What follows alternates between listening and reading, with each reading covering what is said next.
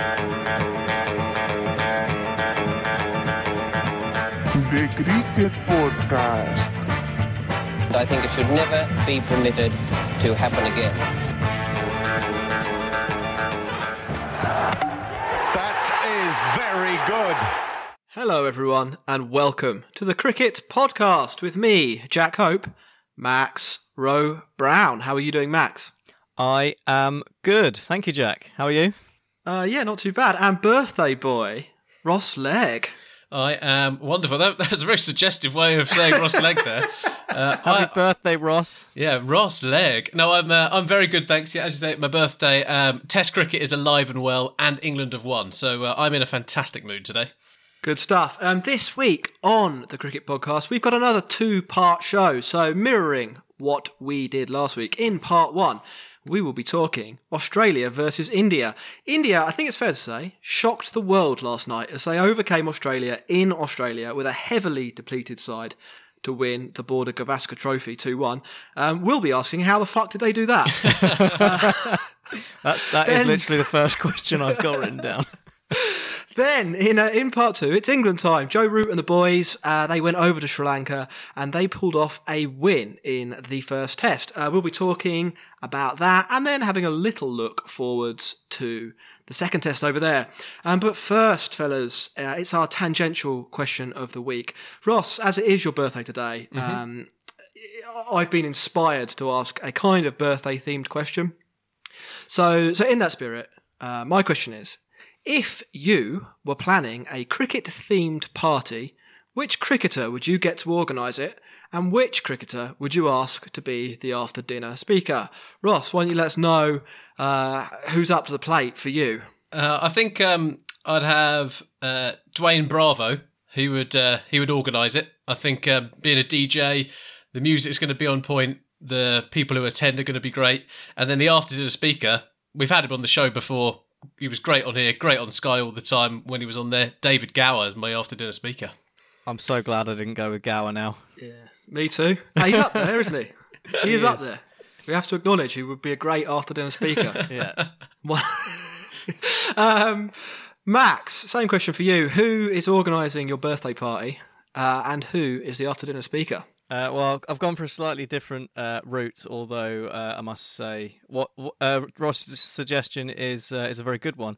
I have gone with Imran Khan because he has the resources of an entire nation behind him with which to organise this party. We could be in some pretty grandiose settings, I think, with a lot of people on hand to make it a memorable night. So that's who I've gone to organise it. And as an after-dinner speaker, I think I've gone for possibly the greatest character in the history of cricket, and that is Sreesanth, who's done basically everything, so he will not be short of content, and he's a veritable star, isn't he? So That's he can reel off stories of cricket, match fixing, TV, film, politics. He even went into politics. It's a storied career. Yeah, I also He's like back playing now. Yeah, He's back. Sreesanth is playing in like the Indian, not IPL, whatever the one below that is. I also like Max's Pakistan-Indian kind of mix-up there as well, which is great, because you can lock down the whole of Lahore, have a street party, and then have Sreesanth on a stage at the end of it. I think that'd be a great thing to see. Yeah, well, they always say sport is a good word, sporting diplomacy, isn't it? So we'll get a Nobel Peace Prize and a really good party. It probably does mean your birthday party would be in Pakistan. Do you reckon that would affect attendance? Well, I think we can maybe think about paying for some flights for people to get them over there, bust them in. It's going to be like kind of that Neymar style birthday party where it goes on for 3 or 4 days. Otherwise, you can't really justify people. Oh yeah, it's very much a festival. I didn't go for a cricketer to organise my birthday party. I went for Kerry Packer, so the guy who organised World Series cricket back in the 70s, I think. He transformed the game. Basically, what I always think with birthdays, they never really live up to the potential. And I think that whether you're attending them, whether it's your own or whatever, but there is always that potential. And what you want is someone who has the vision to realise that and to build upon what's a solid concept just like cricket, and transform it. And that's what Kerry Packer did, isn't it? He saw the potential, he executed the plan. Other good things about Kerry Packer, dress codes. Yeah, he'd have good outfits. Really, You're kind of pitching him as almost like the Great Gatsby. Yeah, kind of, obviously. I mean, he is, in a way, the Great Gatsby of cricket. He'd innovate around. I don't really know what that means. Innovation around birthday. But, but he did that in cricket. I was going to ask Jack, what sort of things do you think Kerry Packer could bring to the traditional birthday party that have yet to be implemented? TV rights. He monetised cricket, didn't he? Really well. So he'd probably make the birthday quite a lucrative occasion, microtransactions, maybe. Yeah. And look, I'm not Kerry Packer. That's why I need Kerry Packer to help me organise my birthday. So I can't.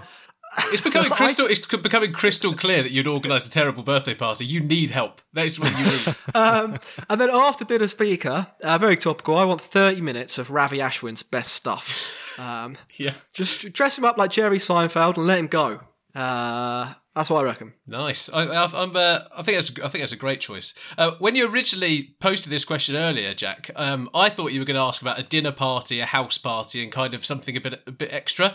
And Max, when you started to go down that route, what would you do for a very British kind of in a village hall person? Who would be that person? I've got Graham Swan down for that. To organise or to speak? Just that evening. So you're not going to have the one person who organised it probably has to be the dinner speaker. I reckon Graham Swan. Not only has got the music, he's probably got some good stories. He's not very good at music, let's be fair, but must be pretty good. He does lots of impressions, and that I think would be popular at. I think. Parochial. I think what you want is probably someone who's got a lot of time on their hands, but also knows a lot of people. But I wouldn't venture as to say who that would be. Yeah, we'll let the listeners ponder that one. And on the topic of our listeners, Ross, do we have any messages for them? Yes, they should follow us on Spotify or any podcast platform they listen to us on. Leave us a review on Apple. We will read them out if we get them. I think we've got some more coming in as we speak. That's what I'm going to say. And then live reviews. Live reviews, especially on my birthday. And they should follow us on Instagram and Twitter at The Cricket Pod. And also, wish Ross a happy birthday. Yeah. Get in touch. Look, wish Ross a happy birthday. And the number one thing that you can do to support the podcast is to tell a friend. Let somebody know with your voice, in person if you're allowed to do it, but over the telephone. Maybe on WhatsApp, record a voice message and say, hey, this is really good podcast.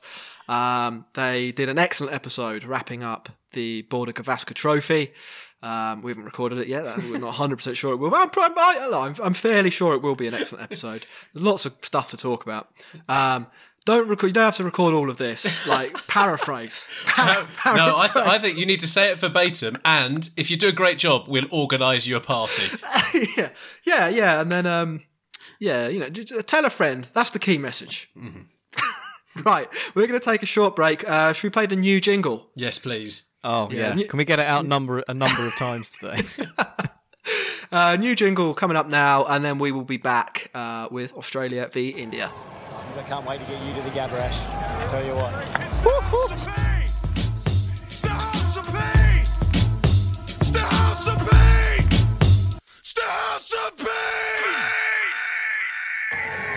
I can't wait to get you to the Gabba, Ash. Tell you what. It's full. It's down the ground. It'll be at least one. Saini has got an injury with the groin. It goes as far as the fence. India, incredible. Rishabh Pant is the star. India win the test. Yes, much like Tim Payne, I myself can't wait to get to the Gabba to talk to you and with you about, well, really what is one of the great test matches to round off what's been a pretty fantastic test series. So let's set the scene. Shortly after the heroics of Sydney defying the odds to draw a game in the face of yet more injuries and some typically hostile Australian banter, India headed to Brisbane and the Gabba, where Australia had not lost since 1988.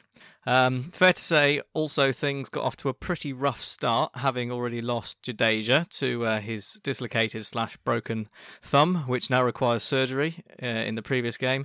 Ashwin then ruled out with back spasms before the game, and the spearhead of India's attack, Jasprit Bumrah, the last man standing from India's first choice seam lineup, pulled out with an abdominal strain. That's India left with a pace attack comprising players who'd made their debuts in this series.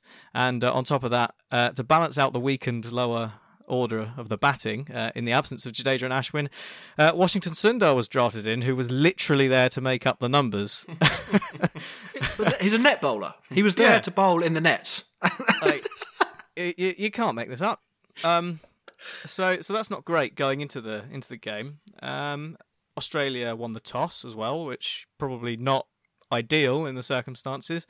And then one of the new boys, Navdeep Saini, pulled up with a groin strain after about 7 overs on the first morning. So it looked, for all the world, like the writing was on the wall, especially after Labuschagne notched up another ton and Australia got themselves to 311 for 5 in their first innings. But it's been a topsy-turvy series, and obviously we weren't done yet. Cue a mini collapse by Australia and a mini fight back, and then India in their innings looked in trouble before the new boys Thacker and Sundar kept the Aussies at bay and kept the deficit down to 33. Australia batted again, because that's what happens in Test cricket, and then some players hit some runs, and then there was a bit of rain, and then we got to day 5, where India needed just to see the day out to retain the Border Gavaskar Trophy, or chase 328 to win it outright, and the rest, as they say, is history. As we know, they won. It was you've given it the most you've given it away. The most unbelievable fifth day from India, given the situation they were in. And as Jack rightly said at the start of the show, there's one question that we have to answer to start with, I think. How in hell did they do that? Well, I've got a bit of a thought here, Max. Did India just rest their players because they knew they were going to win this game? Did they just completely we've got the wood over Australia here? We can play our C team and still trounce this Australian lineup. Was that the arrogant? Was that the ploy from these guys here? No, well, maybe with the England series on the horizon, it was not a bad shout, is it? Keep your players fresh for the one that matters. I think actually, if you to understand how this happened, you have to understand how we got here, and how we got here is that everybody in the India team got injured, and so I think the first piece of blame that needs to be apportioned, and I think this is good blame because it does lead to a better story. So. Maybe it's not blame, maybe it's thanks. The India medical team, or whoever's the physio or organising the fitness coaches. There's some serious questions need to be asked there, aren't there?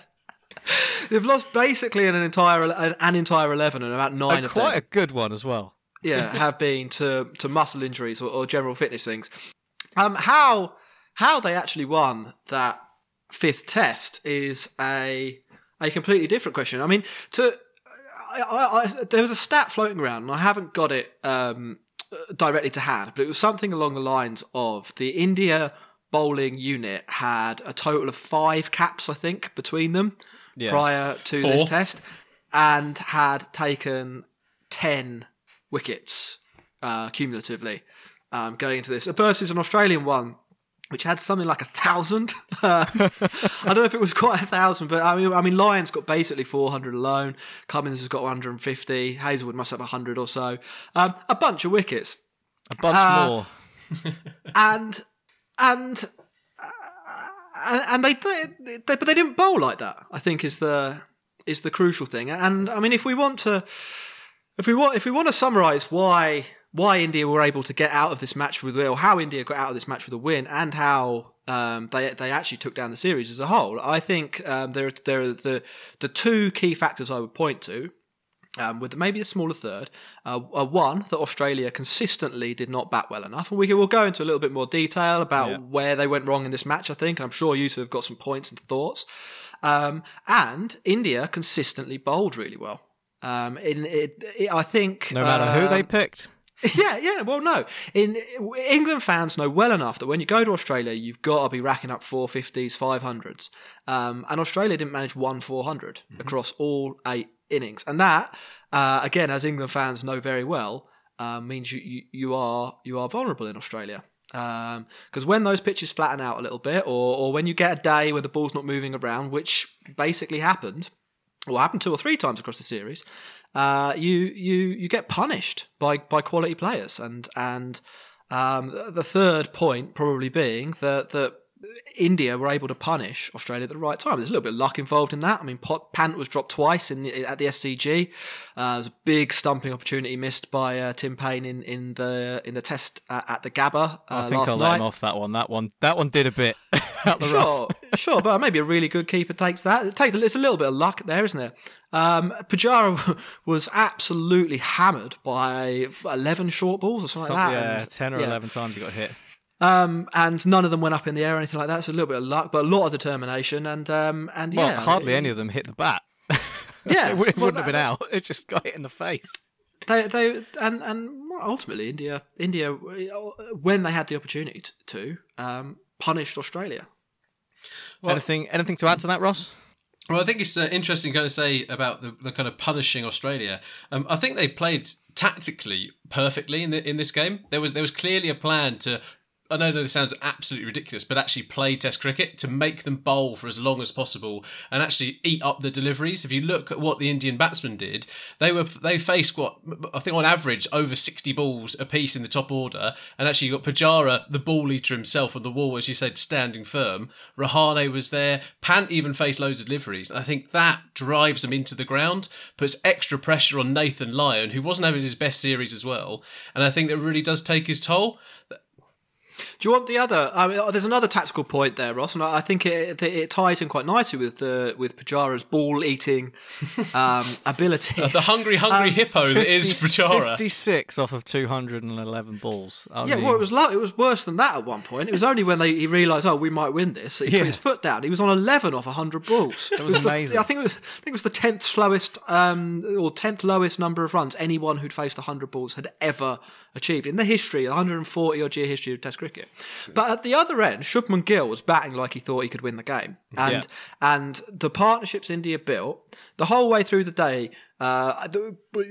Whoever wasn't Pujara was looking to score runs, and that meant that they always had a little bit of a chance. I think going into the last session, they needed 140 to win. It was going to be a long one. There might have been some rain, but that gave them a little bit of a sniff, and a bit like a one-day international. It's like a one-day international that you can draw basically for India at that point. They were in the driving seat, and they could chip away slowly, and it got down. I can't remember the exact equation, but it got down to It was 69 off of 15 overs at the end. Yeah.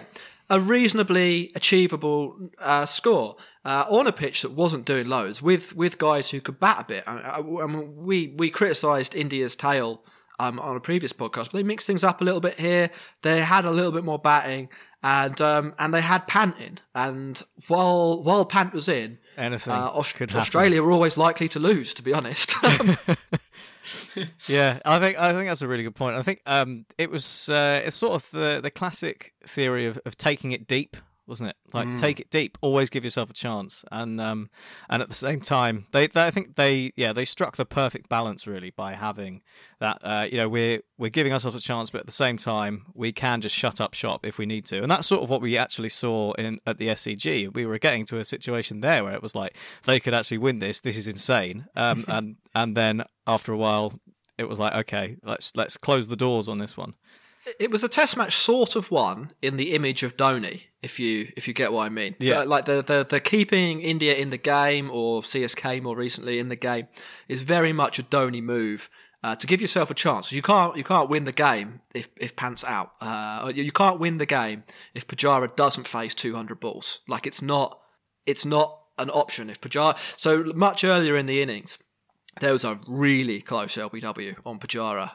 There was a little bit of controversy around it because the umpire said he wasn't playing a shot, and he might have been playing a shot. I would err, having watched all of the third test, that he probably wasn't. He did do that a lot, kick the ball away with his bat behind his back. So I would say the umpire probably made a brave but good call there, and I totally accept that that's open to interpretation. To be honest, on that one, I think as an umpire, it's just, even if you think he's not playing a shot, it would be so difficult to give that one because of how far he's taken a little step forward and like getting that distance between the ball striking him and the wicket as large as possible. And at that point, as an umpire, you've got to be so sure to say that's out. Yeah, sure. And with the technology to rely on, I think they tend to be less likely to give it as well, because if it is going to hit the stumps, they've always got that option. The thing I would say though is that once the call has been made that Pujara wasn't playing a shot, that should be out. Like the ICC's rule, where the top of the stumps begins or ends rather, is incorrect. It's where the bail rests in the stump. Yeah. And so, like, if the ball hits that, if the ball hits that portion of the stump, the bail comes off. It wasn't clipping. It wasn't half the ball trimming the bails. It was smacking the top of it. It was smacking the stumps. Yeah. So I think Australia are a little bit unlucky there. And if Pujara's out, they don't have the opportunity to win the game. Then everybody has to take on some of those ball-eating responsibilities, and that's sort of what I mean by some elements of luck. But like the formula that won them this game and won the game at the MCG and kept them in the game in Sydney works. As Ross said, they really ground down the Australian bowlers. Nathan Lyons never looked worse. Mitchell Starc looked, and I know Mitchell's like a little bit of an injury, but did not look threatening on the last day. Really did not look threatening in the whole series. Only Patrick Cummings really did himself covered himself any glory with yesterday's performance. Only the actual best bowler in the world was any good. I mean, Hazelwood did take a fifer in the first innings, and he's a pretty good. I was talking specifically about the last day, Ross. Yeah, fine. Yeah, I agree with that, and I think what we saw in England when Australia played in 2019 was they had a Pattinson. They had someone else who was just as good as one of the bowlers in there, and they had someone who could come in and out and they could rest a player. They need that, I think, in their lineup to keep it fresh and to keep them kind of going. And I think that was missing for Australia this time around. You think they were suffering from a bit of fatigue by the end of the series? I do think that. And I also think there was a bit of arrogance with the Australians, which kind of mutated in the use of the COVID kind of language that we see all the time at the moment into a bit of complacency. That soon went to panic, and then they started wondering about the weather, and then they were like, and by that time it was too late. India were in the game, and they were in the driving seat, as Jack said. I think that's a really good point to make about the Australians. I was looking at how this all unfolded, and I just think there are two completely different mentalities around the sides leading into this game. And with India, there was this sort of a sense of togetherness, I suppose, brought on by the fact that everyone was injured and everyone had to basically just graft and work for each other. And I saw a stat that Andy Zaltzman posted on Twitter today, which was basically the point that no one in the India team made over 300 runs in the series and no one took over 15 wickets. I mean, that's partly because only two of them played all four tests, which was Pujara and Rahane. So it's a little bit of an arbitrary thing to say. But I think the wider point is that everyone mucked in, and it was like a real team performance.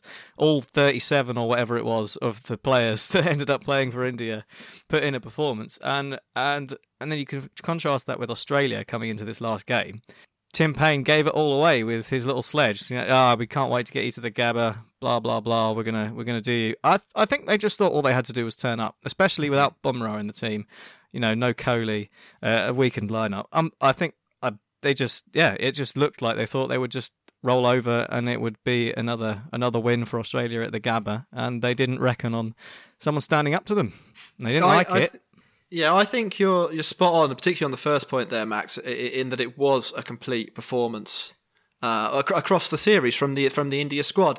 If you look at sort of the last 20 years, maybe 30 years of Indian cricket, they have gone away from home and been good before, but it's usually been because somebody has stood vigil, if you like. Tendulkar or Dravid, Laxman did it to Australia. Even Kohli in England. I know they lost 3-1, but Kohli scored a boatload of runs in 2018. Last time they went to Australia, Pujara obviously, I don't think he seemed to be batting all the time.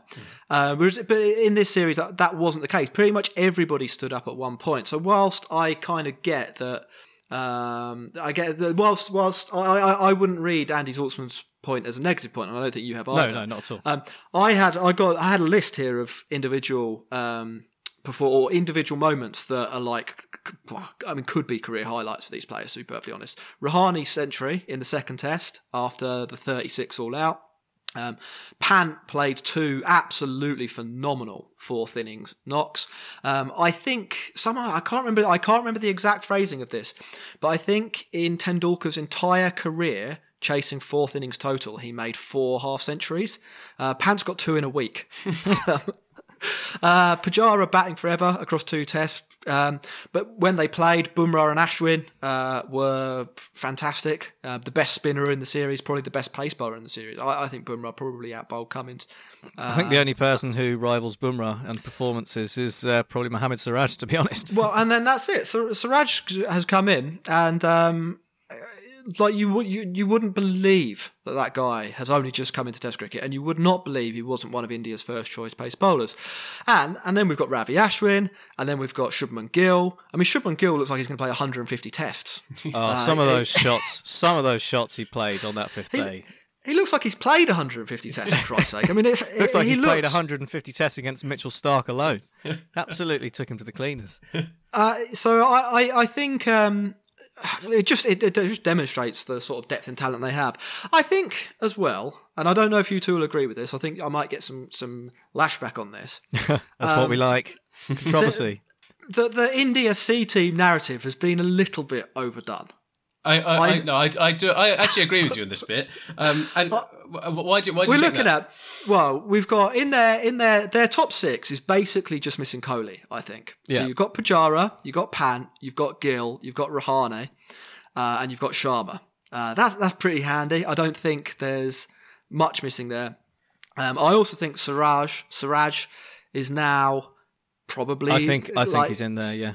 Yeah, and I know that the rest of their bowling probably wasn't amazing, but they're not mugs. These guys are like A-list players for their IPL franchises. Yeah, well, see, this is the thing. I mean, they know pressure, don't they? Like they've played in the IPL, which is. And the other thing is, earlier in the series, they had Jadeja, Ashwin, and Bumrah, who are their leading bowlers. So yeah, I do get loads of injuries has been a problem, and living in COVID land, not being able to go swimming and stuff at their hotel, has made this tour particularly hard for the Indians. But let's not. I don't think we want to be going too far down the the Miracle on Ice in ice hockey. At the Olympics back in the day, the Winter Olympics back in the day, when no NHL players used to go to the Olympics. It would all be college kids. And the USSR back then, it's been like in the 80s, wouldn't it? The USSR would take that very seriously, and they would assert their dominance and be like, look, we're the best motherfucking ice hockey players in the world. And then one year, a bunch of college kids beat them. It wasn't that. We're not talking about this. We're talking about like A-list players, and we're talking about India, who have well, I mean, let's be honest, the best pool of players. They have a very good domestic system, and they've got the IPL. So that domestic system, I think, is really important. And I also think their international setups absolutely spot on. So their under-19s, their India A team play proper competitive cricket, and I think that they're led by Rahul Dravid, who is definitely someone to learn from. He's not someone just to go and ignore, is he? And I think you touched upon the IPL, and Max, you talked about the kind of the being in a pressure situation. I also think it's the no fear attitude. They went to every single one of these test matches thinking they could win it. It wasn't a case of them properly batting out for the draw. Even the one they drew, they went for the win where they could, until they would decide, actually, look, this is probably a bit out of our reach. And I think Pant is the perfect embodiment of that. I mean, Jack, at the start of the series, you had your reservations about Pant, but now the guy is going to play and play and play because he is capable of those kind of innings. Yeah, totally. I mean, I think the thing with Pant, and I don't want to make this about England, but we are all English. And that's what we do, isn't it? That's kind of an English thing. Make it about England. In the series, so India's next 9 tests are against England. And we're going to see a lot of Pant. I wouldn't be so worried about Rishabh Pant. I mean, he's going to play an innings or two, but he will always give you a chance. And I think particularly in England, that chance is probably going to be going a first or second slip and being caught quite regularly. I think it's Shubman Gill who's the real revelation. I think this innings in on the fifth day to get that 91 and really set him up. Yeah, the best thing, the best thing Privdy Shaw's ever done is be shit for India, isn't it? It's harsh, but it is a bit true, isn't it?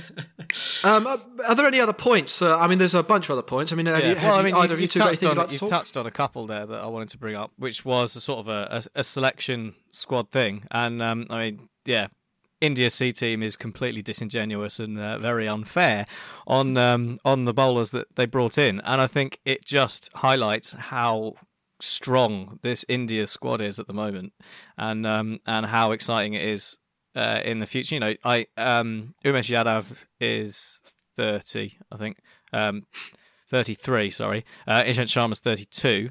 So they're sort of reaching the end of their careers. And Shami's in his late 20s. Shami's 30. Yeah, Shami's 30. So he looks like he's 45 as well. Yeah, he is surprisingly 30. With those three sort of experienced, you put them in the experienced category. And Siraj looking excellent in this series, and the other bowlers certainly doing themselves no harm. I think, aside from the fact it's very exciting, what would you do with India's selection if they were all fit? Who are you picking? Bumrah, Ashwin, Jadeja. They're the easy ones, Jack. You're stalling. For as far as I've seen, and I will admit I haven't watched every ball of Indian Test cricket over the last 5 years. I would take Mohammad Shami and I would take Siraj as the other two pacers. Yeah. I don't think you can not pick Siraj for a bunch of the next tests after the way he bowled. Yeah. Well, he was their leading wicket taker in the series. Right. He played the same number of tests as Bumrah and took 2 more wickets. So that's not a bad audition, is it, for the team? It isn't bad. No. I think you've got to envy, haven't you? The depth of talent there. Yeah, it's pretty exciting. It's not India's C team, but for England, what's this rotation? England's bowling's not too bad, is it? It'd be like Chris Wokes and Sam Curran.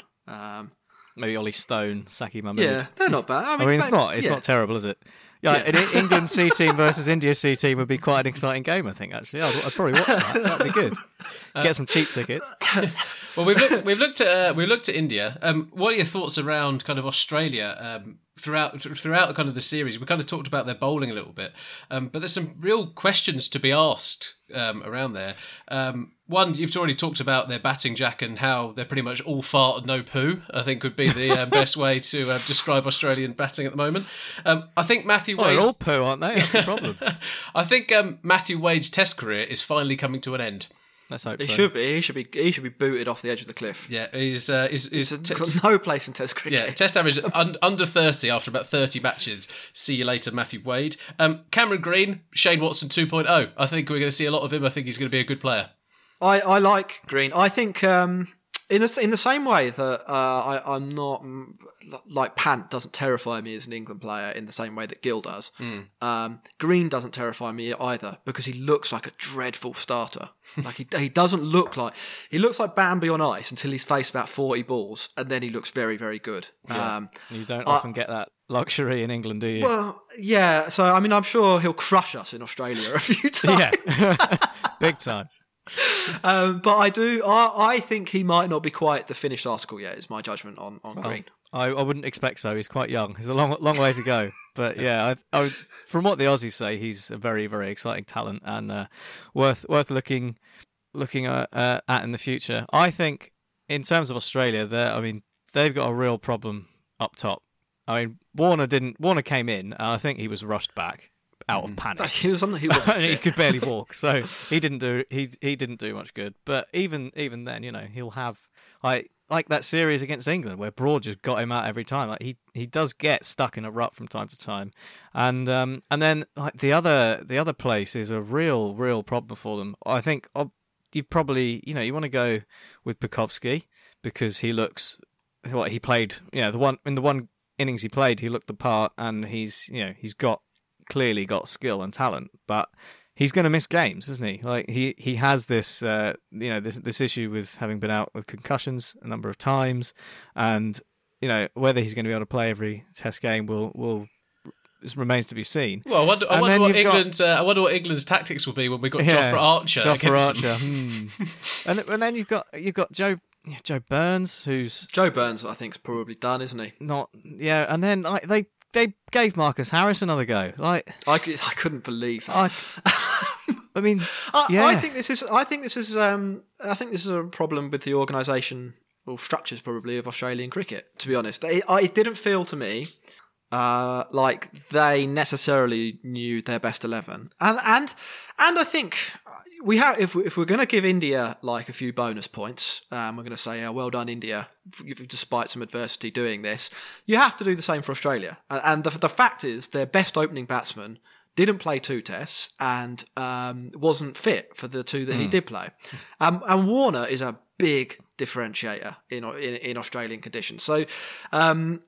I mean, if we look across the 4 tests, in the first couple, it was Matthew Wade and Joe Burns, and the ghost of Joe Burns, basically, opening the batting, which isn't great. And then who did they bring? So it was Warner and Wade for the 3rd test? No, it was Warner and Labuschagne for the 3rd test, which looked okay on paper, but then it turned out that Warner couldn't run. So, I mean, like, what are you expecting to happen there?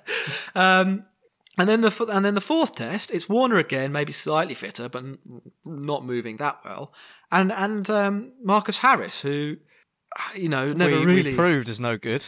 It's never really nailed down the position. So there's some big questions there. Cameron Green batting at 6. Never played a Test match before. That's a bold choice in your middle order. Matthew Wade also in the middle order. Not very good, really. I think is probably Travis Head was around. Travis Head is who I think they should probably have persisted with. Averages over 40 in Test cricket. Probably in a similar way to Pant. The way he plays means he's going to get out looking ugly sometimes. Wafting his bat. I'm not saying he's as good as Pant, but I am saying that, like, back the guy who averages over 40 in Test cricket instead not under 30. I think what they did there was take him out the firing line, if I'm perfectly honest. I think it was one of those situations where they thought, you know what, he's not going to do anything for the next 2 Test matches. Let's give him a break. Let's give him a proper go in South Africa. I mean, an element of that. But then I think that speaks to the kind of Australian arrogance about how they thought they might win this series. I think they thought, we can rest one of our players of the future, bring him back in when it's against South Africa when he's had some time off or whatever. And Matthew Wade will just do the business because, we're playing at the Gabba and we're playing at the SCG and we're Australia. That's what we do. But it didn't work out like that. And I think not having your most talented players there is a problem. I also think you got to ask some questions about the bowling. Ross, you made a really good point about rotation. But Nathan Lyon as well. I mean, have we ruined him with our jingle? Is that what's happened? I think it's a mentality thing. I think they've now, the ghost of Headingley, they now have also drawn the game and then lost this one. 4th day for Australia under Payne's captaincy is just a bit of a hoodoo. He seems to make the wrong decisions. He's not great with DRS. Yeah. There's just tactical blunders that I think they are in that thing. And Not I think tactical blunders and a colossal reliance on Smith and Labuschagne. Fair enough, if you're going to rely on 2 blokes, Smith and Labuschagne are up there, aren't they? Not a bad choice. Yeah. But you have to build some structure around them. Yeah, but I just think the ruthlessness that you used to see under Ponting, after Ponting's Australia, War's Australia, just isn't there. The ruthlessness of going on, like even Labuschagne's took pelters in the Australian press this week for getting 108 and then giving his wicket away. And they were just like, he should be going on to make daddy centuries. What they need to also look at is the middle order. The middle order, I think, in the first innings of this match, they all got 40s. They all got starts. So Payne, Wade, whoever else is it, Green, they all got 40s and all got out. And that's not the way you win Test cricket.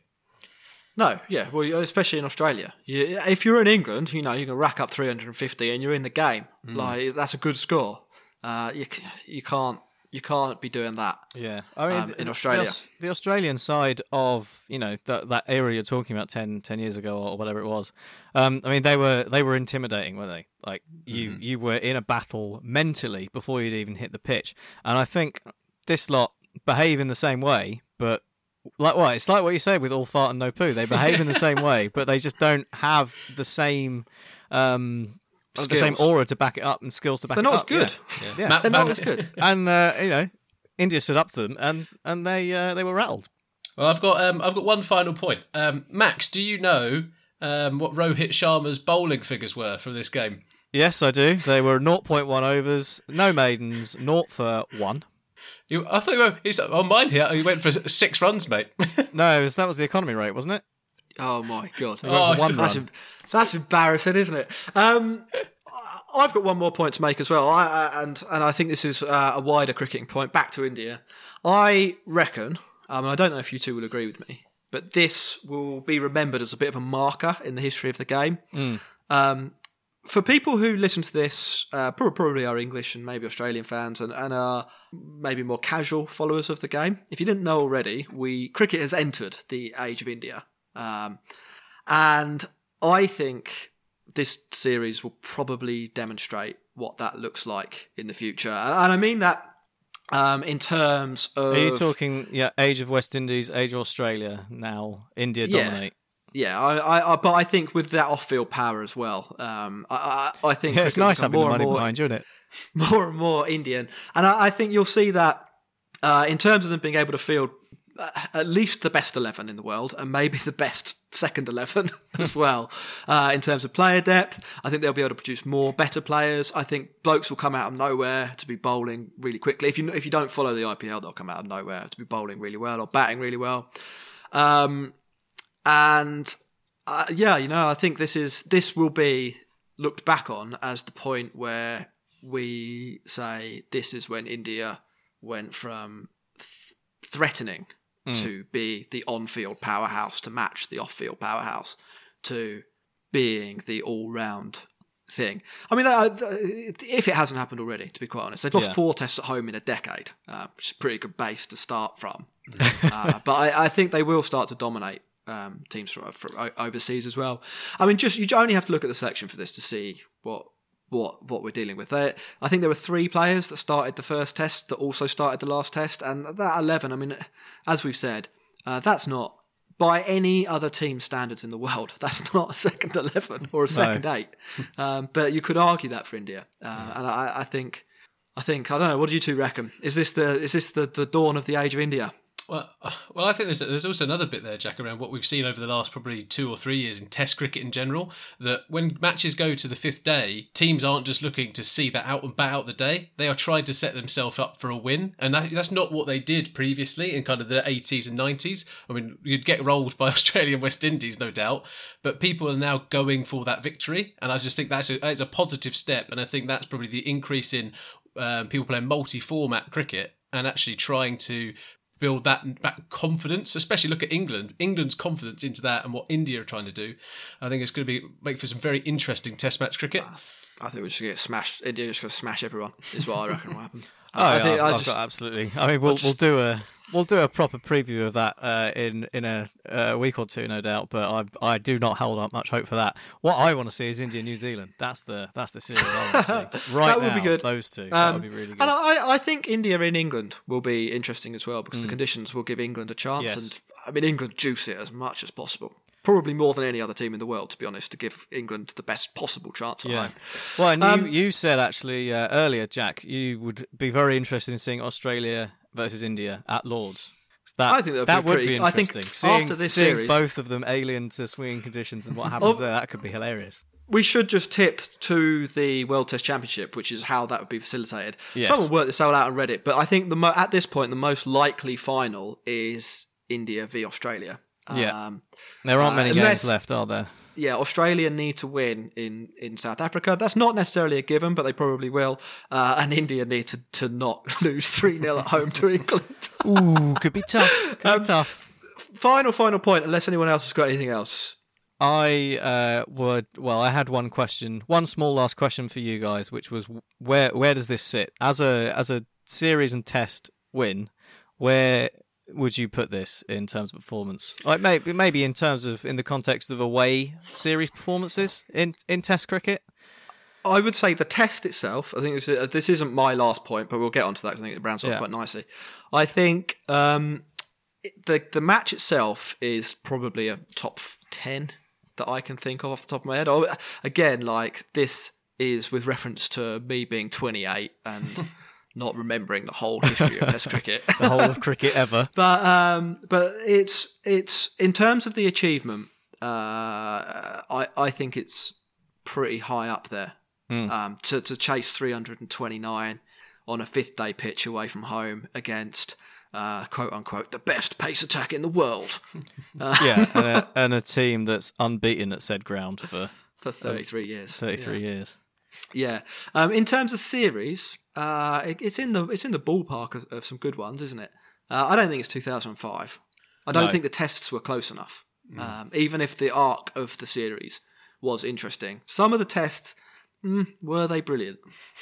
Like, were they actually fantastic? They had compelling passages of play. They definitely improved. They reached a climax in the right. I think that's what's good about it. Is it's gone in the right direction. Like, there was crazy drama happened in the first two, but like the real drama happened right at the end, and that's look, it's a really interesting series. It's probably a top 5 series that I can think of. Ross, what do you reckon?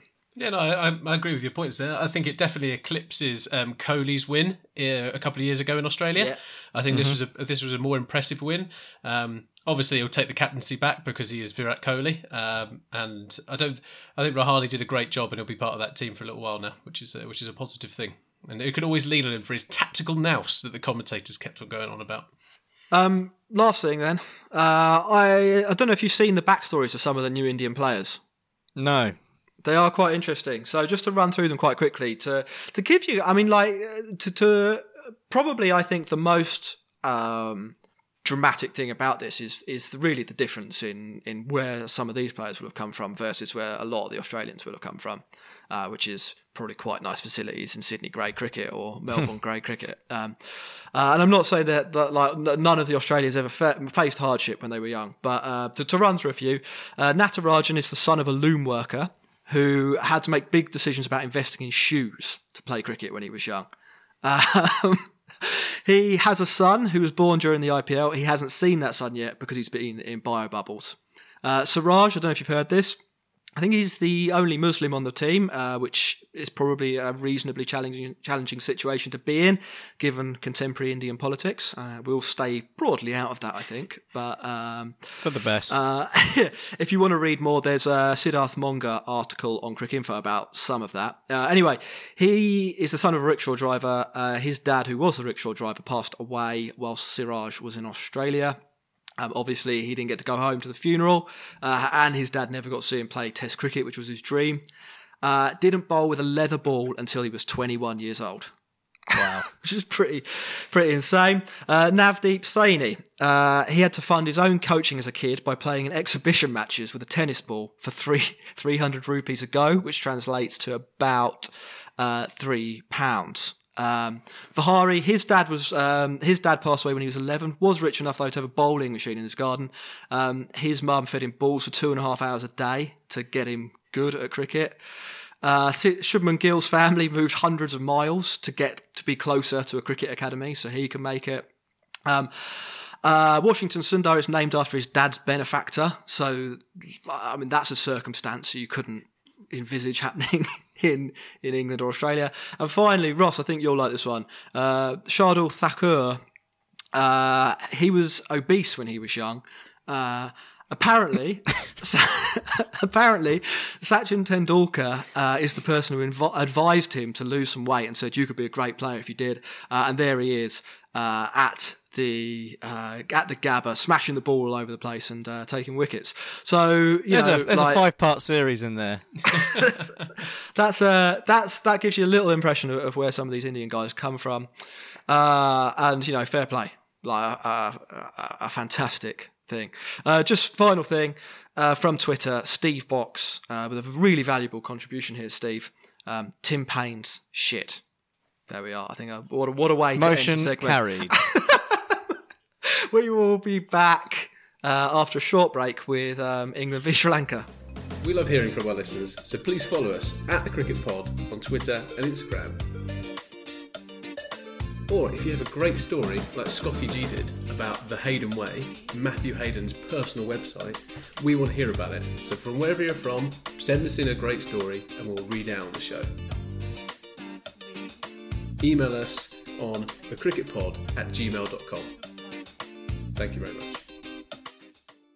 Yeah, so England versus Sri Lanka. So it was the first test, which finished on Monday, with England wrapping up a 7-wicket victory, which sounds relatively straightforward, but there was definitely some England traits of old sprinkled throughout, as well as bits of brilliance.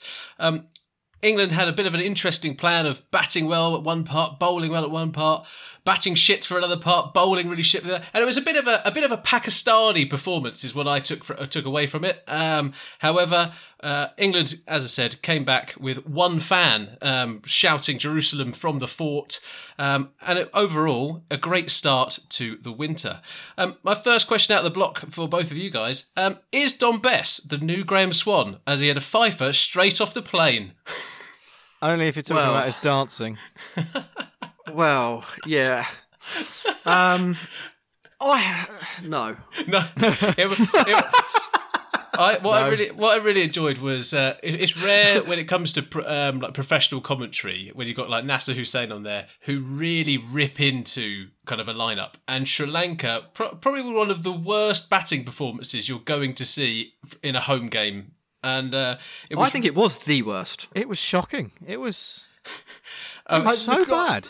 Ross, you're right. Sometimes they don't often do it, but when they do it, like, they can be harsh. And sometimes, because you've got to play a role, there are people who are worse than others. Michael Vaughan, but they make statements. The pundits make statements which are like not really defensible. Some people will say this is the worst batting performance I've ever seen, and I honestly think that probably is true. They were so tragically incompetent. I mean, the thing is, like, they got to 135 somehow. I think Hasaranga had a bit of a blast, didn't he? And made it look not as bad. But when you compare it to things like even let's say in England, when they were bowled out, what was it, for like 70? Was it by Ireland at Lord's? At least they were bowling straight and vaguely at the stump, so that if you missed it, you were going to be out. Tim Murtagh has taken 500 wickets at Lord's. It's embarrassing, but it's not. It's not like it's not entirely your fault. In this case, 9, 10 wickets out of them were just stupidity. Well, was it 3 reverse sweep wickets in the first innings, or was that across the match? I think it was 2 in the first match. So my second question was: would you advise aspiring Test match players to play the reverse sweep on day one, let alone when you're 3 wickets down and you've got about 15 runs on the board? Not at 27 for 3. At 135 for 9, like maybe, because it's gone at that point. Well, from what I could see, it looked like they'd never played the reverse sweep at all in their life, and then they automatically premeditated that was the percentage shot at that specific moment in time. Yeah, I mean, what I particularly don't get about this, and let's go back to your original question, because Dom Bess's fifer needs a deep dive. It was the single worst set of 5 wickets I've ever seen in my life, including all the club cricket I've ever played. We know it was bad. Dom Bess knows it was bad. Everybody, Randy Caddick standing on the Gaul fort could see it was bad from 150 metres away. The Sri Lankans knew it was bad. But it's like... it was bad. There's not much more to say about it, is there? Like, none of them were wicket-taking deliveries. Yeah, but you have to.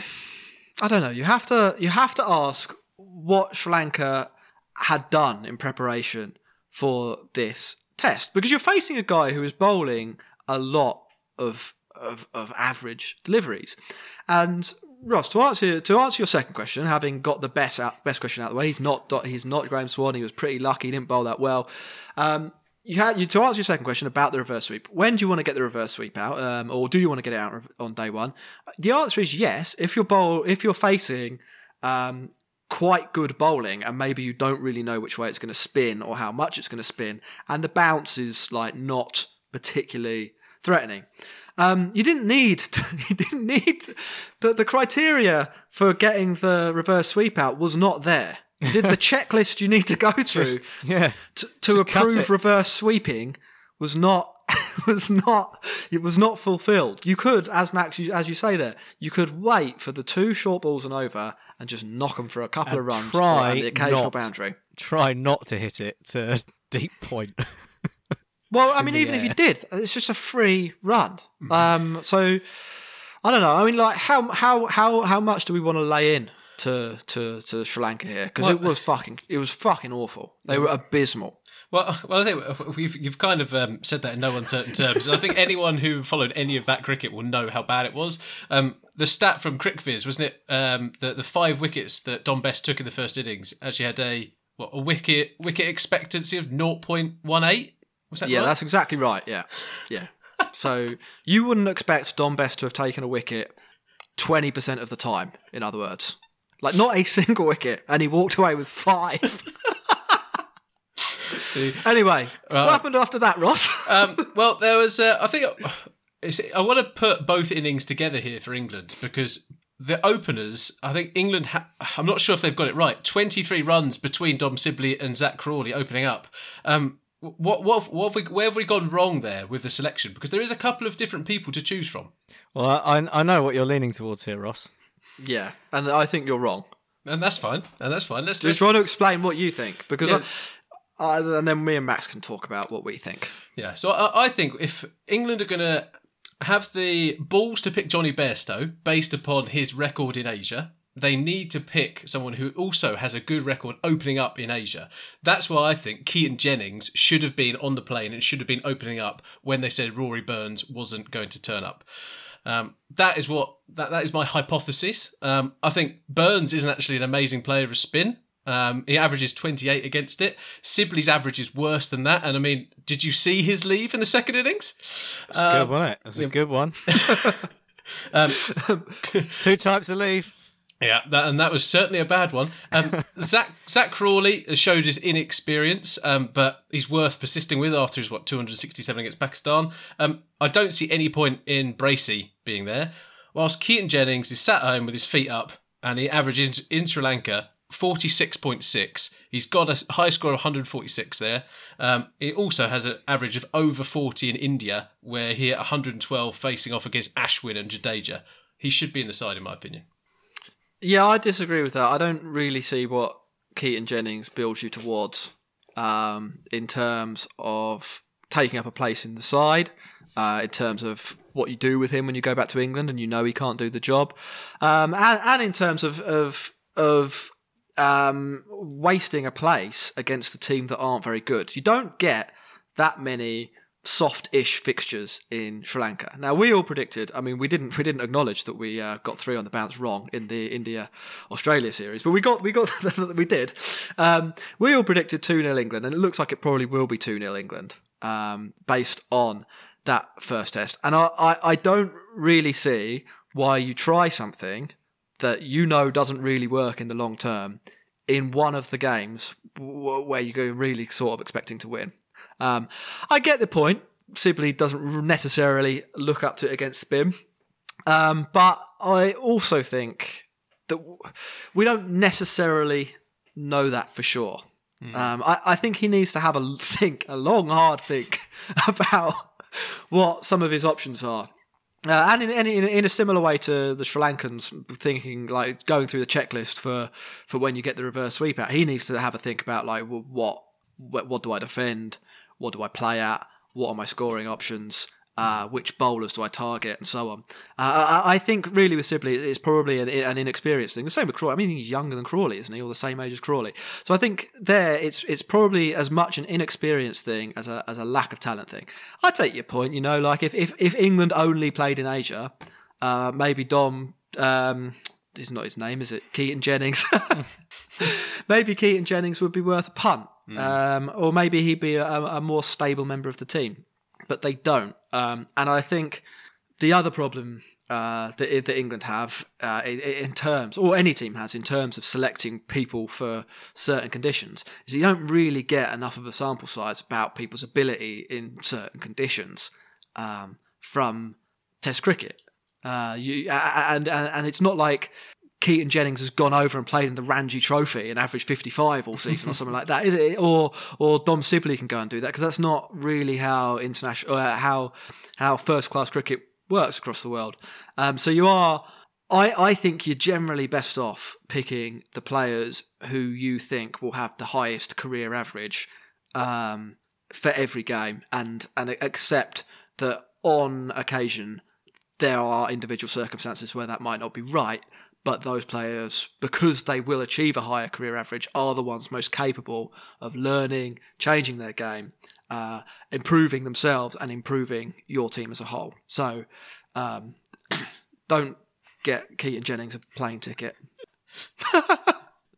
Max, what do you think about Keaton Jennings? I don't have a huge amount to add to that, Jack. That was pretty comprehensive, but I agree with you. Generally, I would sum up. I mean, there is an argument for horses for courses in certain situations, but you could argue that it's also a sort of type of short-termism. And I think if you're trying to build a team, really, aren't you?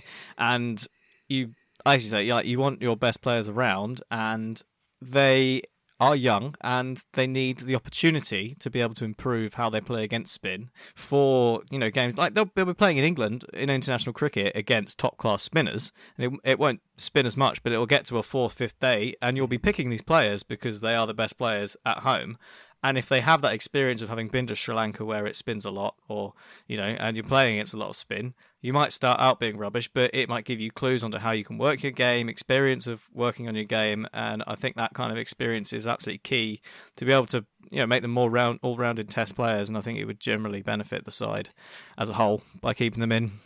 And as you said, we know that Keaton Jennings will just dangle a bat outside off stump and get nicked off at slip every other ball. So I think one of the other things is that Sri Lanka is probably the only place in the world where you could pick people because they're spin specialists. Like Bumrah's not played a test at home in India, but I'm going to guess that he'll probably still be quite good. He'll be pretty good when he gets there. I'm going to guess that India will have a couple of other seamers as well. Probably half their overs will be bowled by seamers who are of an equal or better quality than the England seamers. I don't think Keaton Jennings is your answer to that problem. Whereas Dom Sibley has proven capable of doing it. Can we talk about England's batting more broadly? Yeah, and Joe Root, he was pretty good, wasn't he? Well, that was going to be Max had seen me up perfectly there around learning how to play spin. They should just look no further than how Joe Root batted. He was brilliant. He was back to old Joe Root. It was all kind of, you saw that the small movements in him. I think bringing up Nasser Hussain again, talked around what he was doing against Hazelwood and Cummings last when England played Australia. Now he's kind of back into the old Joe Root, and I mean, what was it 200 and how many runs was it in the end? 228. 228. That is a daddy century. That is the match winning double century. And if there's one thing that people have criticised Joe Root for lately, it's he didn't get a century last year and he doesn't convert 50s enough. So he stuck two fingers up there and said, "Look at that," which is great. He did do that. Do you know what's special about 228, or do you know what's annoying about 228, boys? Is it one off his high score or something? No. Every score between 0 and 250 has been made except 229. Oh. So that's phenomenal. What a great stat.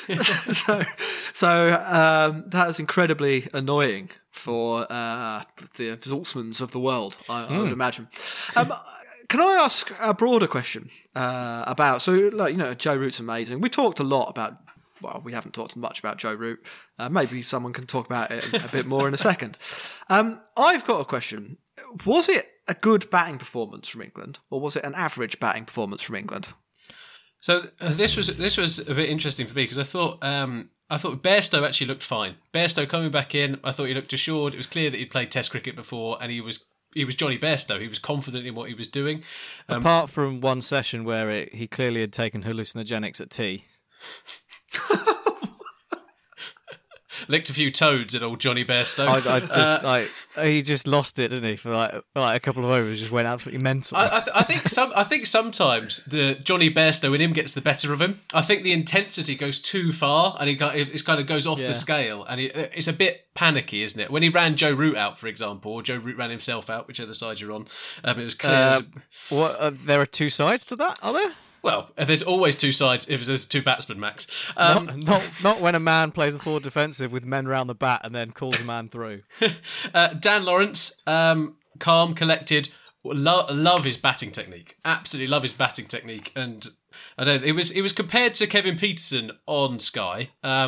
Might be a bit too soon to be suggesting that, but again, looked very assured. Yeah. On balance. Yeah.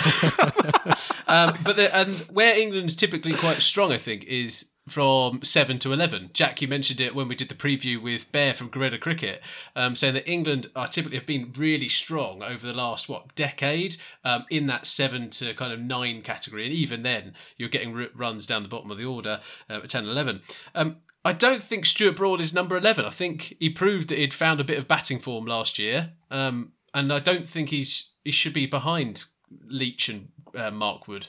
I think he didn't feel like it, basically. I think Stuart Broad does what Stuart Broad wants to do. He did that mad interview at the beginning of last summer, then went on an absolute tear, and now he's king of the castle, isn't he? There's nobody that tells Stuart Broad what to... I bet you he talks about himself in third person.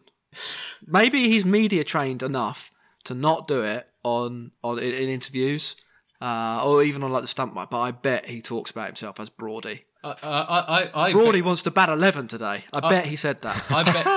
I bet you even further that he will do every reality TV show after his career finishes. He will be on The Jungle. He'll probably do X Factor, knowing him. He'll do everything he possibly could do to celebrate himself a little bit more. I really like Dan Lawrence. Just wanted to pick up on that. I think of all the players, so I actually think. And I was looking at this. The average second innings score at Gaul is 425. Now, I think probably this pitch was a little bit harder than a 425 pitch, and I think England did really well, mainly off the back of Joe Root. But I don't think that all of the batters covered themselves in glory. I think Bairstow... we know the openers didn't. We've spoken about that. Yeah, the openers didn't. I think Bairstow gets credit, comes out with credit because he batted quite well in the second innings. Root obviously does, and Lawrence does. But England's vaunted tail was not necessarily fantastic. And I think of all the players who made me question my ideal England 11, Lawrence was the one who rocked the boat, so to speak, the most. And I think what struck me most about him was that he seemed to be having so much fun when he was playing. So he was. I think he was with Bairstow. Obviously, no, he was with Bairstow for the partnership that eventually won England the game. And the ball was spinning all over the place, and he was just laughing and joking about it. It was a real contrast of approaches from Bairstow. I don't think's ever smiled in his life. And Dan Lawrence was just like, "Oh, that was quite funny. That one that spat and like flew past the shoulder of the bat." And I think like. That approach, and Ross, as you said, his sort of technique, playing the ball really late, suggests that he's probably, he could become a bit of a banker in that England middle order. Yeah, and it throws a cat amongst the pigeons, doesn't it? With Ollie Pope waiting in the wings. I would drop him. What, I would drop Pope for Lawrence. Yeah, I mean, only one test, isn't it? We'll see how Lawrence goes in the next one. But Bairstow. Pope... I think Bairstow's gone already. I mean, like, do you want me to do my India team now? Do it. Might as well. Sibley, Burns, Crawley, Root, Lawrence, Butler. Fucking who cares about the bowlers? Stokes. But Stokes is in there, isn't he? Fair enough. Jack, you mentioned the pitch. Which I think is quite because it was a bit shit, wasn't it? Really, the pitch was a bit rubbish, and I'm just. Is it a deliberate? I know when you go to Asia, the pitches are pretty dreadful anyway. I don't think it was that bad. But it wasn't great, was it? I wouldn't say no, it was... right. So I because I did guerrilla cricket, I've watched a lot more of this test than you two. So I'm gonna pull more audio visual rank. Yeah, I'm gonna fucking have a go at you. Tell us about the pitch. It was pretty flat. Like both teams had extended periods where the batters were massively on top. Matthews, Kusal Pereira, Tiramani, his Tiramani. second Test century in 30 attempts or something. Yeah, like a guy. So Tiramani, I don't know if you know. There's a pretty funny stat about him. Assuming a minimum of 20 matches, he is the worst top 4 batter in the world, and he scored a pretty easy 100. You have to say it wasn't one of those like battling master hundreds that you see. It wasn't Kusal Mendes in South Africa a couple of years ago, was it? It wasn't too challenging, and I know part of that's because England's spinners aren't amazing, but I think the pitch, apart from when the new ball was in play, was really quite easy to bat on. I reckon that a lot of England fans will be like, oh, wow, what a stunning win. Because they'll have watched that 1 hour where Sri Lanka had the new ball and they were bowling with spin right at the end of day 4, and they were getting it to leap around a little bit. And Crawley was batting like a cat on a hot tin roof. Sibley was leaving balls that were going straight into middle stump. And Joe Root was running himself out. And you have England fans, you got the fear, the panic. And now we're projecting that fear and panic onto the wicket, which was actually relatively benign. It was a reasonably classic Asian wicket in that you needed to rack up a score of 400 to win the test in the first innings, and that was sort of a minimum. It was quite easy to bat. Not 135. Well, yeah, I mean that's for day 1, 2, and 3. And in our preview show, we actually said that the only way that we could see England losing is if they were crap for all 4 innings. And if you look at England across the 4 innings, great result in the first innings. I don't know if they were amazing, but you have to say, if it's a results business, and 135 is a good result. With the batting second, they probably got slightly above average. They didn't get 600. They weren't like 3 centurions. They didn't declare. They did a bit better than they needed to do. Third innings, so Sri Lanka batting, they bowled okay. Like they didn't bowl any better than okay. They did probably average for that circumstance.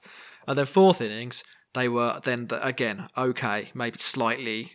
They maybe panicked slightly, and I think basically, yes, Ross. To answer your original point, pitch was fine. Cool. That's absolutely fine. I don't know where I was going with that.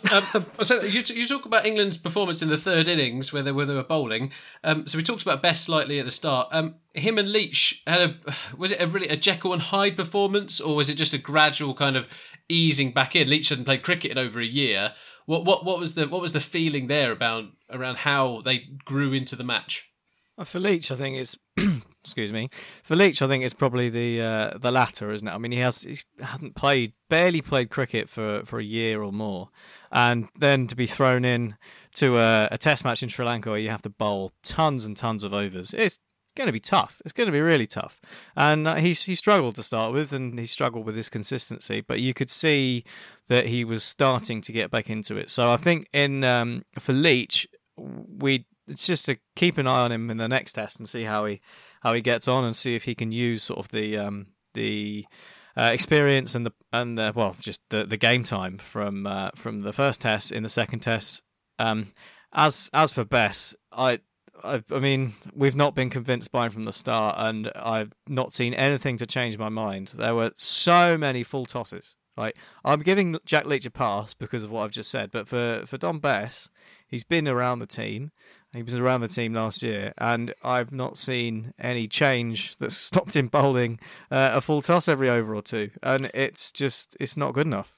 I think that's a pretty good summation, Max. I think the thing that maybe concerned me a little bit about both the bowlers, I think, well, certainly about Bess, it took them quite a long time to get the pace of the wicket. So by the end of day 4, Leach was bowling the right pace in the right areas and looked like probably the best bowler in the game, to be honest, on both sides. Bess, I don't think, ever really got it. So I think there are concerns there from Bess's point of view, because if you don't know how quickly to bowl or where to bowl, it's very hard to take wickets as a spinner, or as any bowler, to be honest. And there are a few concerns about how long it took Leach to get to the stage where he was bowling in a nice rhythm. Granted, he's played 2 matches in 14 months, nearly died last year. Probably felt like he was under a lot of pressure, and I think he sort of said as much, didn't he, in an interview with the BBC, that it's been pretty tough being out of the side when I think he felt he deserved to be in it. So I imagine if I were him in that test, I'd be like, I need to get some wickets here, otherwise I'm going to be for the high jump. And fair play, he did, in the end. So well, let's flip that onto Sri Lanka's spin bowlers. Jack, as you said, you watched quite a bit of the cricket as you did a bit of commentary on it. Embal Denia looks pretty decent. He looks much better than Hasaranga, who certainly does. The only mystery about Hasaranga is why he's in the Sri Lankan Test team. I think basically because first-class cricket in Sri Lanka is so bad that they don't think he'll develop there. They want a leg spinner, and so they picked, I don't know, the one they found. And to get him good enough to play international cricket, they have to sort of bring him around, like throw him into the cauldron. Yeah, and it's not great. It's not great, is it? He wasn't very good. No, he can bat a bit as well, which kind of helps. That's true. Yeah, a bit of a counter attacking innings in the first innings, and didn't look well. Maybe I think he was out reverse sweeping in the.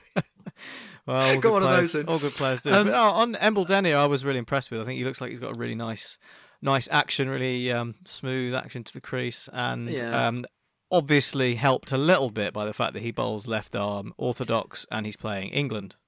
I would say that his figures are indicative of how unthreatening the pitch was for a lot of the match. He got, what did he get, 5 for 200, and we're saying he's their best bowler. I mean, it's not amazing, is it?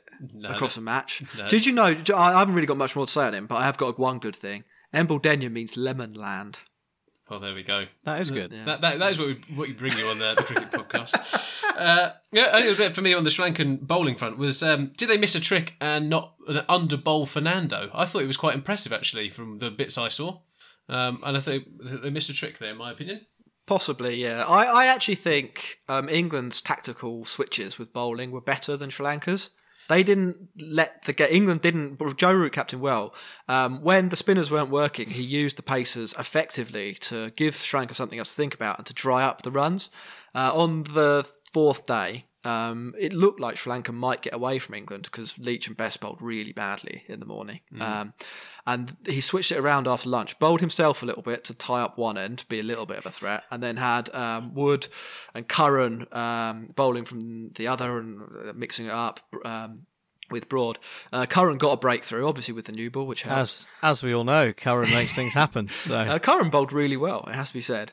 But the Pacers tied down Sri Lanka and actually I kind of think forced the issue for Sri Lanka a little bit later on. So they realised they weren't scoring quick enough on a deteriorating wicket to get ahead of England. Well, it's something kind of a reasonable target. Something you mentioned last week in the preview show, wasn't it? Was it that Stuart Broad said basically that he sees the bowlers' roles as inverted in Sri Lanka, and that's pretty much what we saw. Yeah. And I think that he bowled 14 maidens in the match. I think he had an economy rate of 0.89 in the final innings. Anyway, let's talk about the next test, shall we? Can we just ask? Can I do one last question for you two on that one? How did you rate that England win? So obviously the chase in the last innings looked nervy. I think it was a pretty easy England win. 7 wickets. I would say England with the dominant team probably got what they deserved. What do you reckon? I think it's one of the best of all time, actually. I think when it comes to Test cricket, I think it probably eclipses the India-Australia actually. I think after not playing a lot of Test cricket, and England typically start slowly. Sri Lanka, as we said, are pretty rubbish, and I think if England didn't win by a comfortable margin, which is what they did at the end, I think it would have been a bit embarrassing for them. Max? Yeah, I'd give it a 6 out of 10. I think we were okay, and we won comfortably, but you just. Well, yeah, if Sri Lanka hadn't just imploded on the first day, it might have been a bit more of a squeaky bum time. But at the end, as it was, we saw it through, and Joe Root's batting was a highlight, and that was. I mean, I think Joe Root notches it up to a 7 by himself. Yeah, maybe. Speaking of squeaky bum time, Mickey Arthur's shorts. What are they all about? Oh God! How do we get this far into the show without talking about Mickey Arthur's shorts? Max, I presume you've seen this. This was early in the morning. No, were they riding a bit high? No, it's strong. It's the camera angle. Yeah, it's strong 1980s Graham Souness football shorts. That's what. Lovely. Any minute, it looks like a bit of brains about to pop out, and he's got a wide stance as well. Yeah, it's not a very ladylike position. It was a man spread and a half, wasn't it? The camera is like shooting up 10 degrees into the danger area. Yeah, they cut to him. I don't know if you ever seen Mickey Arthur, but he gets very animated whenever anything happens. Like there was the root caught, not caught. The Brute's run out, he was in stitches. Yes, in absolute hysterics with Grant Flower. And as Ross said, it doesn't look like that small patch of nylon is enough to contain the beast within. He's bowling in the danger zone. Anyway, when it comes to the next test, a couple of questions. Are we going to go to 3 spinners, or do you think we'll keep with the same structure? We're both shaking our heads. Moeen's been ruled out by the team doctor, and I think he's the one who would have come in for Wood. So you never know. They might throw Amir Verdi in or something like that. But or is Parkinson in the squad? Maybe. Yeah, what does he look like? I think. I don't think he will. Yeah, I don't think you can pick another spinner because I don't know if the spinners we've got left can bat well enough. Because if they're going to come in, they'd replace Best, surely, and he offers something with the bat, allegedly. Whereas Jack Leach, you're not going to replace him as a bowler, but that makes it a bit too weak. So what are we saying? Stone for Wood and Anderson for Broad, and Curran keeps his place? I was thinking about this. I would keep Wood in because I don't think I'm sort of thinking with my injuries. Well, but he barely bowls. Like he bowls like 4 or 5 overs a go, and I'm thinking with India on the horizon. I don't know. Well, I suppose maybe Ollie Stone will play one because there are 3 tests in short succession. But I don't see Ollie Stone playing that much, and I'm thinking maybe Mark Wood, should just be out there getting the game. And with the same logic, I would swap Broad and Anderson because they're both going to play in games in India, and you give Anderson a run out. That would suck for Wood, wouldn't it? To be honest. I mean, he hasn't got the greatest bowling average in the world already. Be like, you're going to have to bowl 15 overs and field for 300. Yeah, but he's take no wickets and go for about 40. Yeah, they're really trying to test his jovial personality, aren't they? You still going to crack some jokes and do some stupid dancing now, buddy? Is that what you're going to do? Are you still a horse? Are you sure you're still a horse? Okay, so I think they're pretty much all the changes we come out. I don't think we've got the batsmen in the touring party to actually make any material differences. Wokes and Curran's the only other question. Yeah, I think they'll stick with Curran. Wokes because of being in quarantine and things like that. Well, there we have it. So when it comes, good. And I think it'll be hopefully a more competitive match in the next game. But I'm still bagging England to win, and it's going to be a 2-0 win this series. Yeah, I mean, I agree with you. I think Sri Lanka showed that they do have the players to cause England a few problems on day 3 and 4. The problem with them, as it was in Sri Lanka, is that there's massive consistency problems. And there's probably a few ability problems as well. I don't think they've got great bowlers. Like Matthews is old. Kusal Mendes didn't get Olympic rings. That was a highlight. I do think Angelo Matthews will continue batting. I think he'll retire against every other nation, but will continue to play for Sri Lanka versus England because he always scores runs against us. I don't know what it is. It is ridiculous. Anyway, have we got anything more to add, or should we wrap up the show? No, Pakistan are building a new cricket stadium. There were rumours it was going to be a capacity of 150,000, but we've heard that it's actually going to be 40, so that's disappointing. And the BBL's on. That'd be a... Yeah. That's... we should do a little bit on the BBL at some point because there are a couple of good things that I think we should talk about there. But for this week, let's wrap it up here, boys. What stage are we looking at with the BBL? Is it nearing the business end, or is it still rumbling on? It's business still end. The Farmers 11 versus the Farmers 11. We're reaching business end. Anyway, India were fantastic. Congratulations, I think, to them for entertaining us, but also achieving something that we really did not think they were capable of achieving. You can follow the Cricket Podcast at the Cricket Pod. Get in touch with us. Loads of people tweet us about random things, and we always reply because we've got egos. We will be back next week with more Sri Lanka, England hijinks. Join us and tell your friends, and then after that we'll be back for England v India, and more of you will probably join us because that's the money maker from the point of view of this podcast. Goodbye. All the £0 we've ever made. See you later. Happy birthday, Ross.